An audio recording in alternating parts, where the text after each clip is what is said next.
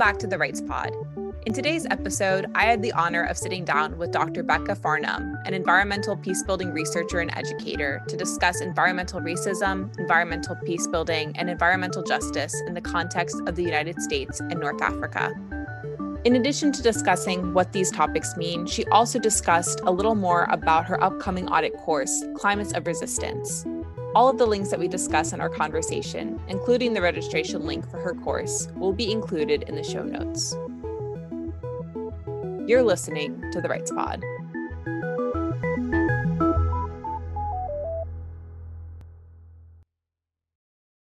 Hello, everyone. Thank you so much again for joining this episode of the Rights Pod. My name is Kira Jasper, and I'm a student at Stanford studying history and the law and minoring in human rights. Today, I'm joined by Dr. Becca Farnham, who describes herself as an activist academic. She is currently serving as Assistant Director for Outreach and Engagement at Syracuse University, London, where she teaches classes on sustainability and environmental racism while leading community projects around peacebuilding and the green economy.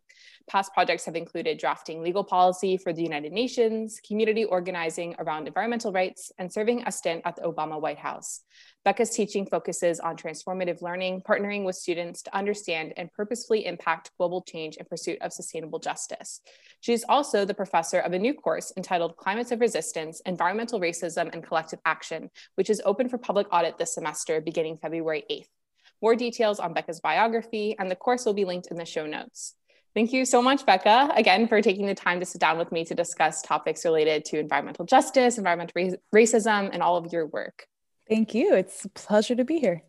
Yeah, you wear so many different hats, and I wish that we could sort of dive into all of the work that you do, but one of the most interesting and I guess newest and relevant projects that you're taking on right now is related to your course, the Climates of Resistance, Environmental Racism and Collective Action.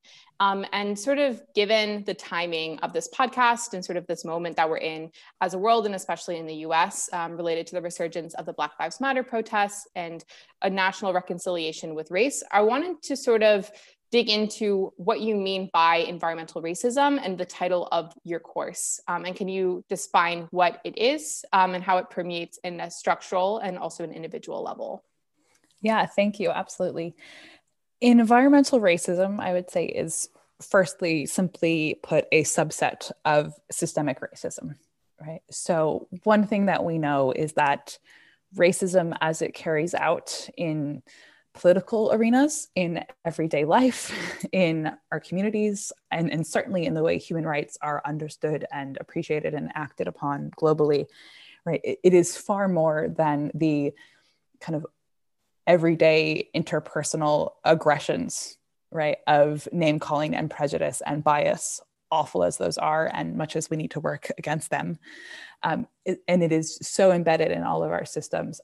So the way people are able to vote, the way people are likely to get a job at a certain salary, all of these kind of system-wide things that are very rarely any one individual's active, intentional decision, right, but continue to create statistics and trends in which certain populations are constantly, regularly put down and oppressed in all kinds of ways. And so environmental racism is really diving into the subset, if you will, of that systemic racism that is related to environmental issues, access to natural resources, the likelihood of natural hazard risk, and those kind of things. The concept began very much in the Black rights movement as community leaders began to notice and call out the fact that Black communities in the US were far more likely to be closely located near pollution, near factories, near contaminated water, and that kind of thing. Race continues to be the number one factor determining whether or not you're going to be exposed to any kind of environmental toxin in the US. That is across virtually every identity factor that we have. So that comes down to the way we do districting, right? What gets placed where, what gets built where, who gets put where, and all of these things, right? So there is a particular kind of acronym, NIMBY, NIMBY, not in my backyard, which refers to the ease with which certain communities, right, are able to protest, right? Like, I don't want this factory near me. I don't want this high-rise apartment obstructing my view. I don't want to have to live near this particular swamp, all of those kind of things. But who ends up having the power to say, not in my backyard, right, ends up being white communities, socioeconomically well-off communities, men, all of these things, right, the things that we know play into systemic oppression, then get carried out in so many kinds of environmental ways. So that's what environmental racism is really trying to pinpoint, right? The ways in which systemic racism play out around all of these nature-based issues. Hurricane Katrina is another really great example of this, right? Our preparedness to disasters, the response that we have to disasters and that kind of thing. We also saw the California wildfires, and many of the firefighters are coming from prison camps. If we think about the racial disparities within the prison industrial complex and how many of those firefighters are Latinx and Black men in particular, that is not an accident, right? And that is something that is systemic and needs to be addressed, and very much also falls under the category of environmental racism. Looking at indigenous communities, the Navajo Nation is one of the most uranium contaminated and water poor areas in the entire country. Right. And continues to be that a huge number of indigenous people around the United States. I think a lot of us have this kind of vision in our heads of indigenous reservations as close to nature and, environmental beauty and these kind of things because of the stereotypes that we have, and because of the very valuable worldviews that indigenous communities have around the environment, except, right, that the lands that they were placed on by the white government were very intentionally chosen, and were never environmental paradises, and the infrastructure that continues to exist creates and exacerbates and reproduces environmental inequalities in so many ways. So the class title, then, the main title is Climates of Resistance, which was very purposely chosen to acknowledge the agency and the power of marginalized communities in response to environmental racism. And I think one of the hardest things when we're working in human rights and community advocacy is to walk this really careful, thin line between pointing to systemic injustice and calling that out at all times, while also recognizing and valorizing and uplifting just how much power marginalized communities do have and can take. And so it very much is a class about environmental racism and collective action, trying to look at all of the ways that that power is being, kind of pushed back at, and community organizing is being used to redress these inequalities. I think what just happened in Georgia is a really great example of that.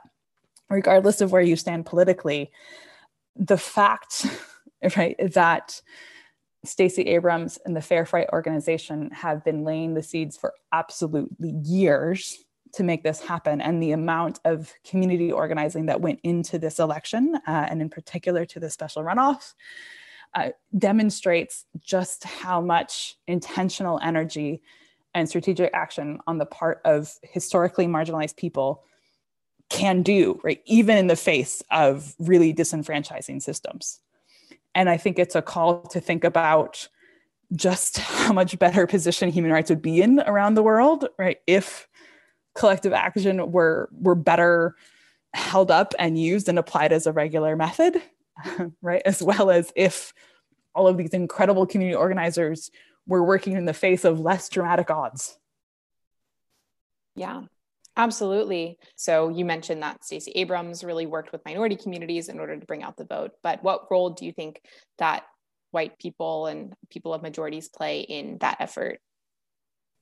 Yeah, it's a really good question. And I think there are so many conversations right now about white guilt, white anger, white allyship, all of these kind of things. Those conversations are happening in very different ways, but also within BIPOC communities, right, around the role of solidarity and allyship, right, from Indigenous communities to Black communities, from Asian diaspora to Chinese mainland, right? I mean, all of these kind of things, right? There's always going to be some kind of majority minority dynamic when we're starting to kind of look at structures of power and in-group and out-group and that kind of thing.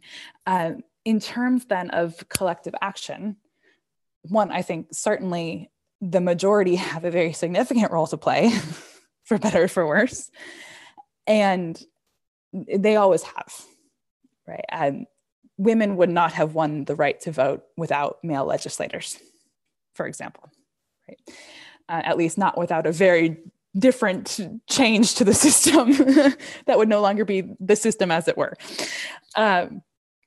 And so thinking then about how the white community and other majority players can take action in this, I think it is critical that I, as a white person, and others who identify as part of a majority community, take part in collective action, but also realize that they do not need to lead collective action.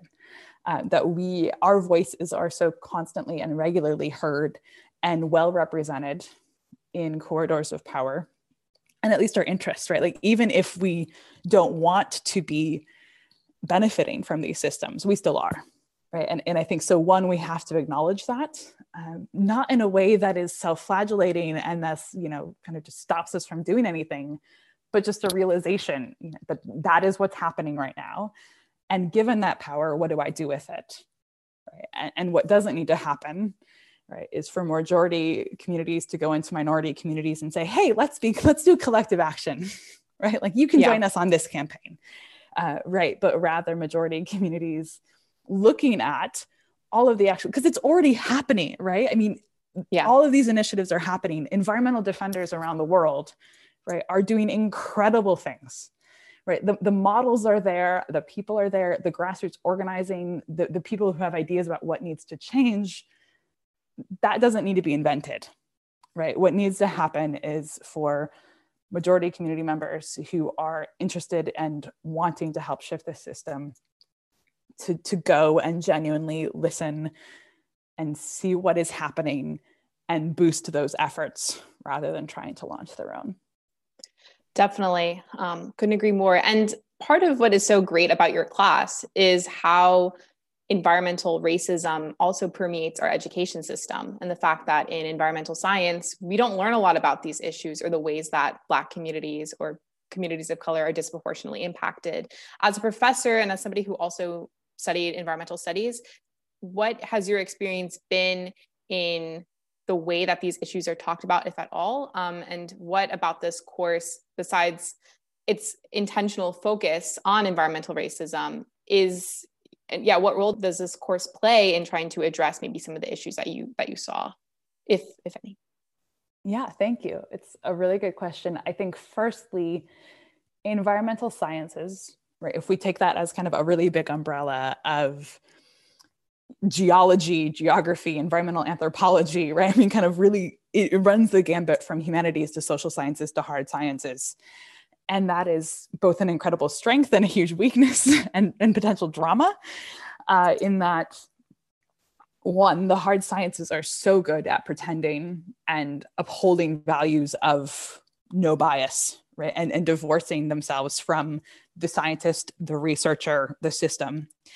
And so part of why environmental racism is so rarely talked about in academia and in environmental courses is not just the fact that we're bad at talking about racism because that would involve recognizing our own power dynamics, but also because science itself, right, has this desire to not play into that, right? Like it needs that lie of we are separate from that, we're divorced, because that's what pure science is, right? And so it's a really interesting game to play, I guess, within university corridors, is how to point out issues of environmental racism and statistics and the fact that these aren't apolitical, without having a colleague or a professor feel like they're being attacked, right? Like their methodology and their approach to their discipline, right, is somehow invalid. So it's not just that, we're working against white guilt and the drama of recognizing white privilege. Right now, we also have to do with like science guilt and science privilege and that kind of thing. Yeah. So that's definitely one battle. And that is something where we very much can pull from and build on and be grateful to feminist academics, queer academics, disabled academics, right, for really leading that charge and kind of pointing out the epistemology of science and where its faults are. As well then certainly of academics of color and critical race theory in kind of aggressively proving scientifically, right, where systemic racism is and these kind of things. So I would say, while I was studying in environmental studies at various universities, I would purposely choose the courses that had, women and developing countries and minorities and whatnot in the titles and in the themes, which means that I got a fair bit of this, sometimes critically, but I think also the paternalism and the global north-south power divide and all of these kind of things are also embedded in the way we do teaching, right? So mostly I was reading white people talking about brown and Black people. Mostly I was reading, like kind of statistics and not stories. And then solutions were generally technical rather than cultural or sociological, right? So it was like, here's a problem, right? Too much pollution near this particular Black community. So let's engineer an air filter, right? Rather than like really tackling the fact that we systemically put Black people near pollution. And so I think both of those really stuck with me as I began doing doctoral research in the Middle East and North Africa, and was working with local organizations who were doing collective action in response to various kinds of environmental conflict and environmental needs. And just the absolute paradox, I think, between what was regularly talked about and taught in Western university spaces and what funding was focused on from a foreign policy and aid perspective versus what the amount of ingenuity that was happening, right? And the amount of change that was happening and the amount of creativity that was happening. And this course is really then wanting to kind of showcase that and get out of that problematic paradigm. So a few ways that happens in the course. The reading list is entirely BIPOC produced, so Black, Indigenous, and people of color. A few white women and disabled advocate co-authors have snuck in, which is okay. I also, again, am a white queer woman. So part of it was just like, okay, like the white ally voice is pretty well represented in this course. There's the professor, right, curating everything. And so, the kind of least I can do is make sure that every other voice, right, is kind of representing and pulling from another population and that kind of thing. And it was a challenge, and how difficult that was is in and of itself an indicator of environmental racism and systemic injustice, right? Just like the demographics of who is producing knowledge in university advocated ways and that kind of thing. It should not be so difficult to find scholarship from marginalized communities about marginalized communities, right? And it's not that marginalized communities are not producing amazing scholars and know how to do research. That is not the problem, right? The problem is the way that it is uplifted and shared and published and valued and funded and those kind of things. So one is that, the reading list is BIPOC, but it also is very focused on case studies of successful and ongoing collective action, right? So we're introducing the problems and then immediately pointing to the kinds of ingenuity and creativity that marginalized communities around the world are using in response on both kind of like everyday fix it for the people right here levels and on systemic advocacy levels. And we are using a lot of art and humanities as part of that reading list. So every day has a visual art piece created by a BIPOC artist around the world that kind of reproduces and reflects the theme. Every day starts with a song warm up or a poem and those kind of things. Different creation myths, those kind of there's such a rich wealth of content and knowledge that is shared in a variety of ways. And yes, absolutely, we have academic, peer-reviewed journal articles and books and all that kind of thing. But the way environmental knowledge and relationships are shared and captured and used to affect change, right, is so much wider than that. And it's been a lot of fun pulling those together and learning so much myself as I've been diving into the world of environmental art activism as well. Yeah, that's amazing. And I think I love that your course is including art activism and seeing activism as more than just like a one-dimensional type thing, such as community organizing or protesting, but really exploring all different areas. And again, all of the details for the course website will be in the show notes. And I really encourage people that are interested in this topic to sign up. It's going to be amazing. And I'm really looking forward to it. Kind of on that note, so you've done a lot of work in the MENA region, and I think that it's important to note, as you've already pointed out, that environmental issues are talked about is very white-centric. And so I was curious if you could discuss more about your work in the MENA region, why you were there, how you got interested and started studying it, and what you feel has been some of the similarities and differences in the case studies that you've studied. Great, thank you. So my main research topic, if you were to describe me in 2 words, would be environmental peace building. Environmental peace building is both an academic kind of subfield and a practitioner toolkit, I would say. On the scholarly side of things, it's the theory of how the environment, conflict, and cooperation intersect, right? Often in terms of kind of conventional armed warfare. So think of kind of off-quoted statements of, like the next war in the Middle East will be over water instead of oil and those kind of things, right? The idea that we fight over the environmental resources and that kind of thing. But also increasingly also scholarship looking at grassroots diplomacy, interpersonal conflict, community justice, right? And kind of the smaller scale ways in which the environment can increase or decrease tensions between people. And on the practitioner side of things, right, we know those intersections are not all negative or violent or focused on conflict, right? There's also a cooperative mechanism. So the practitioner toolkit of environmental peace building is this idea, this logic, this argument that we can use the positive potential of the environment for community building and conflict resolution, that this can be an avenue for diplomacy, and that the environment can be an entry point to peacemaking. The classic example of this is how I was introduced to environmental peace building. While an undergraduate at Michigan State University, I studied abroad in Israel and Palestine and met EcoPeace, who are a community organizer who have offices in Israel, Palestine, and Jordan, and are completely co-run by all 3 of those offices. They always have 3 directors representing the 3 nations and that kind of thing. And one of their flagship projects involves Israeli, Palestinian, and Jordanian youth in water co-management.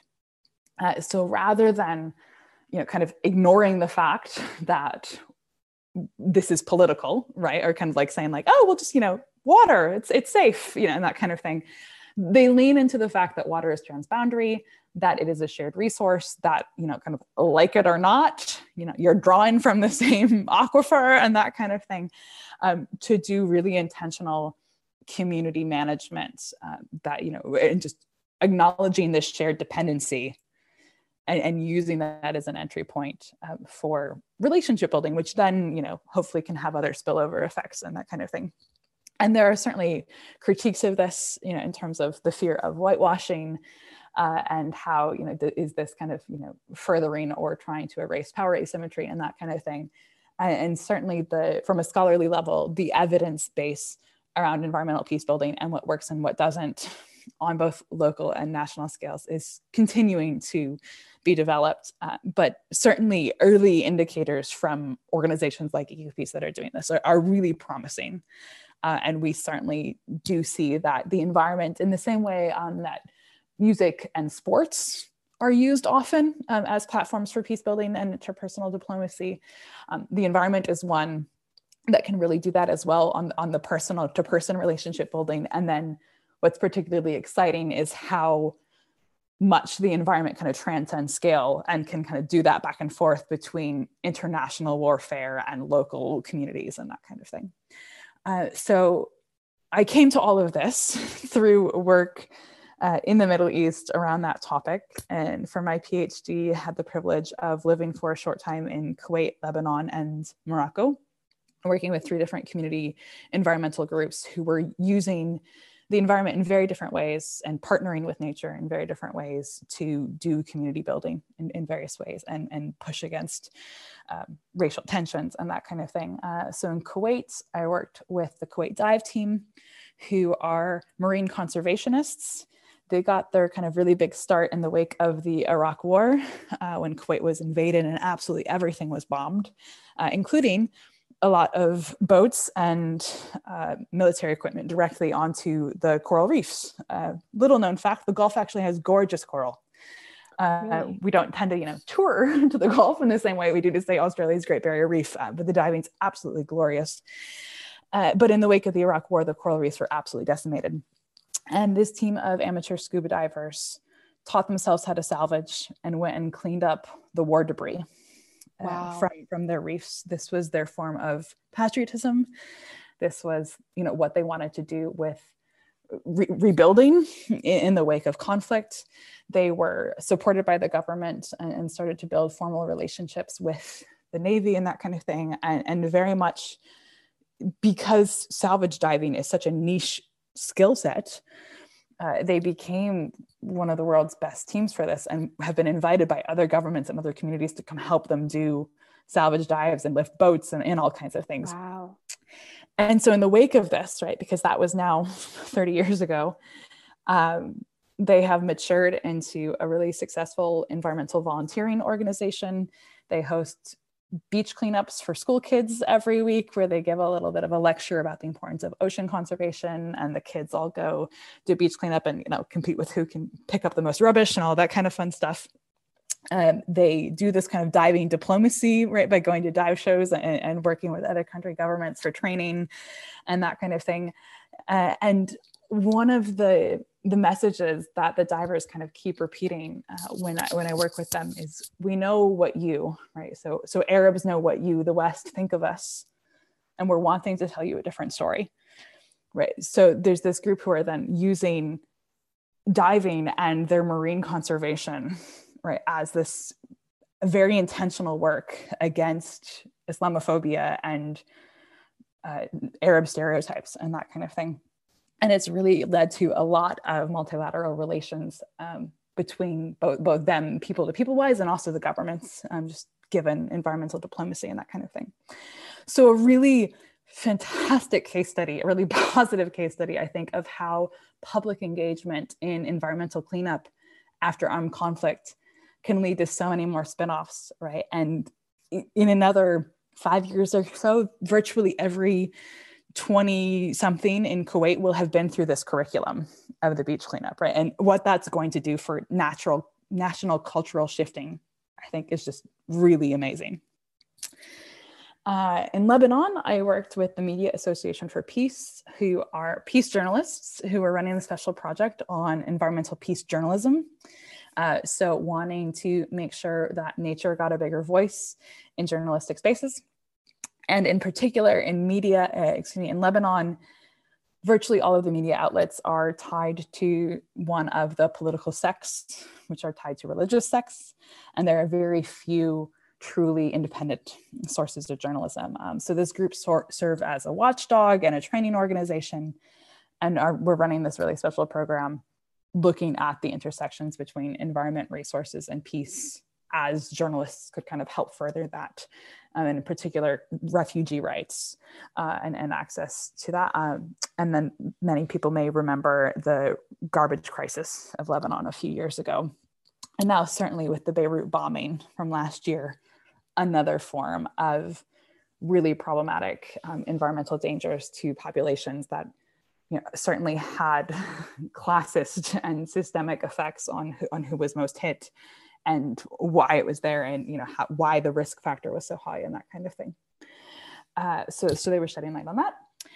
And in Morocco, I worked with Darcy Ahmad, who run the world's largest fog harvesting operation. That's FOG, fog.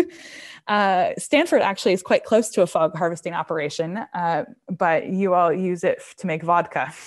Oh, I didn't know that. Yes. What? There's a special distillery that is Hangar One vodka that comes from San Fran's Fog. We'll throw a link to that as well in the show notes, maybe. But in Morocco, Darcy Hamad has nets, so these mesh nets at the top of a mountain, and as fog clouds pass through the nets, water droplets condense on the mesh and will drip down into collection units and can be distributed. So this is a really fantastic example of Indigenous knowledge and engineering co-creating something really fantastic that is low energy input, incredibly sustainable. So Indigenous communities have been doing this for absolutely centuries, kind of putting buckets underneath trees to collect dew and kind of condensed rainfall and that kind of thing in areas that are low precipitation but high dew points and that kind of thing. And this is also some biomimicry. So the engineering behind really efficient nets comes from spider webs and like the kind of images and ideas of that. So the nets are at the top of this mountain in southwest Morocco, which gets very little rain, but has a massive fog system coming in from the Canary Islands. And Amazighs, who are Morocco's indigenous community, you may know them as Berber. But the Amazighs people in this particular part of southwest Morocco are very under-resourced and do not have the kind of infrastructure, environmentally speaking, that they should be provided by the state. And that includes running water.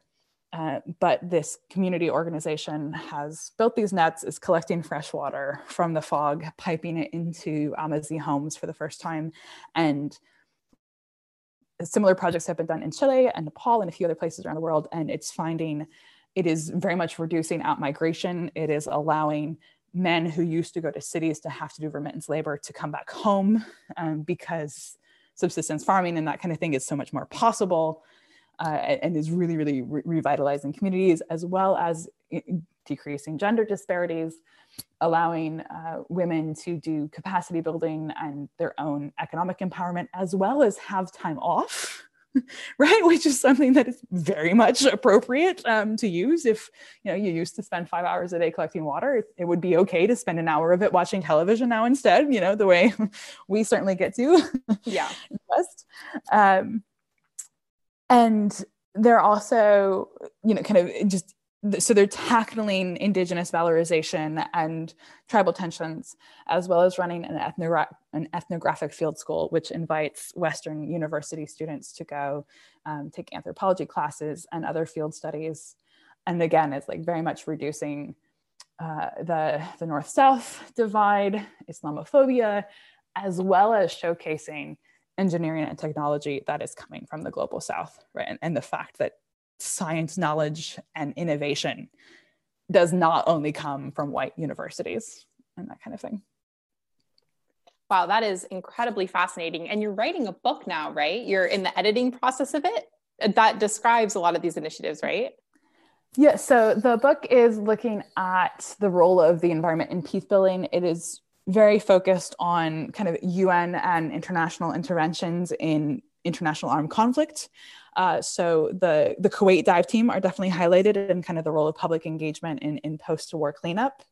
And Lebanon as a country case study is talked about a lot. Lebanon's very much a country that's kind of gotten stuck in peace as peace building efforts were so focused on creating a peace treaty and kind of finding some relative level of stability, right, that they didn't really redress the systemic tensions that are continuing. And so much of why the Beirut blast happened and the garbage crisis happened was because an incomplete peace process really kind of paralyzed the country in this just like, they're so busy not fighting that nothing else is happening because of how fragile the peace is and the way the kind of peace accords happened.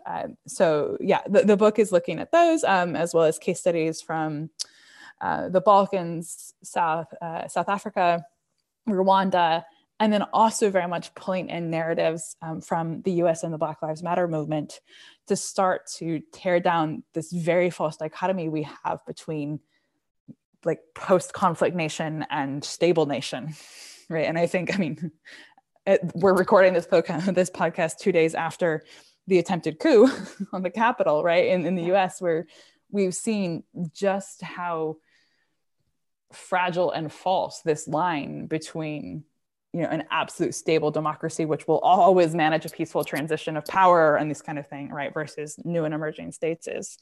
And so part of what the book is trying to convey is, one, how integrating the environment in peace building processes can really create a much more sustainable, meaningful, just peace.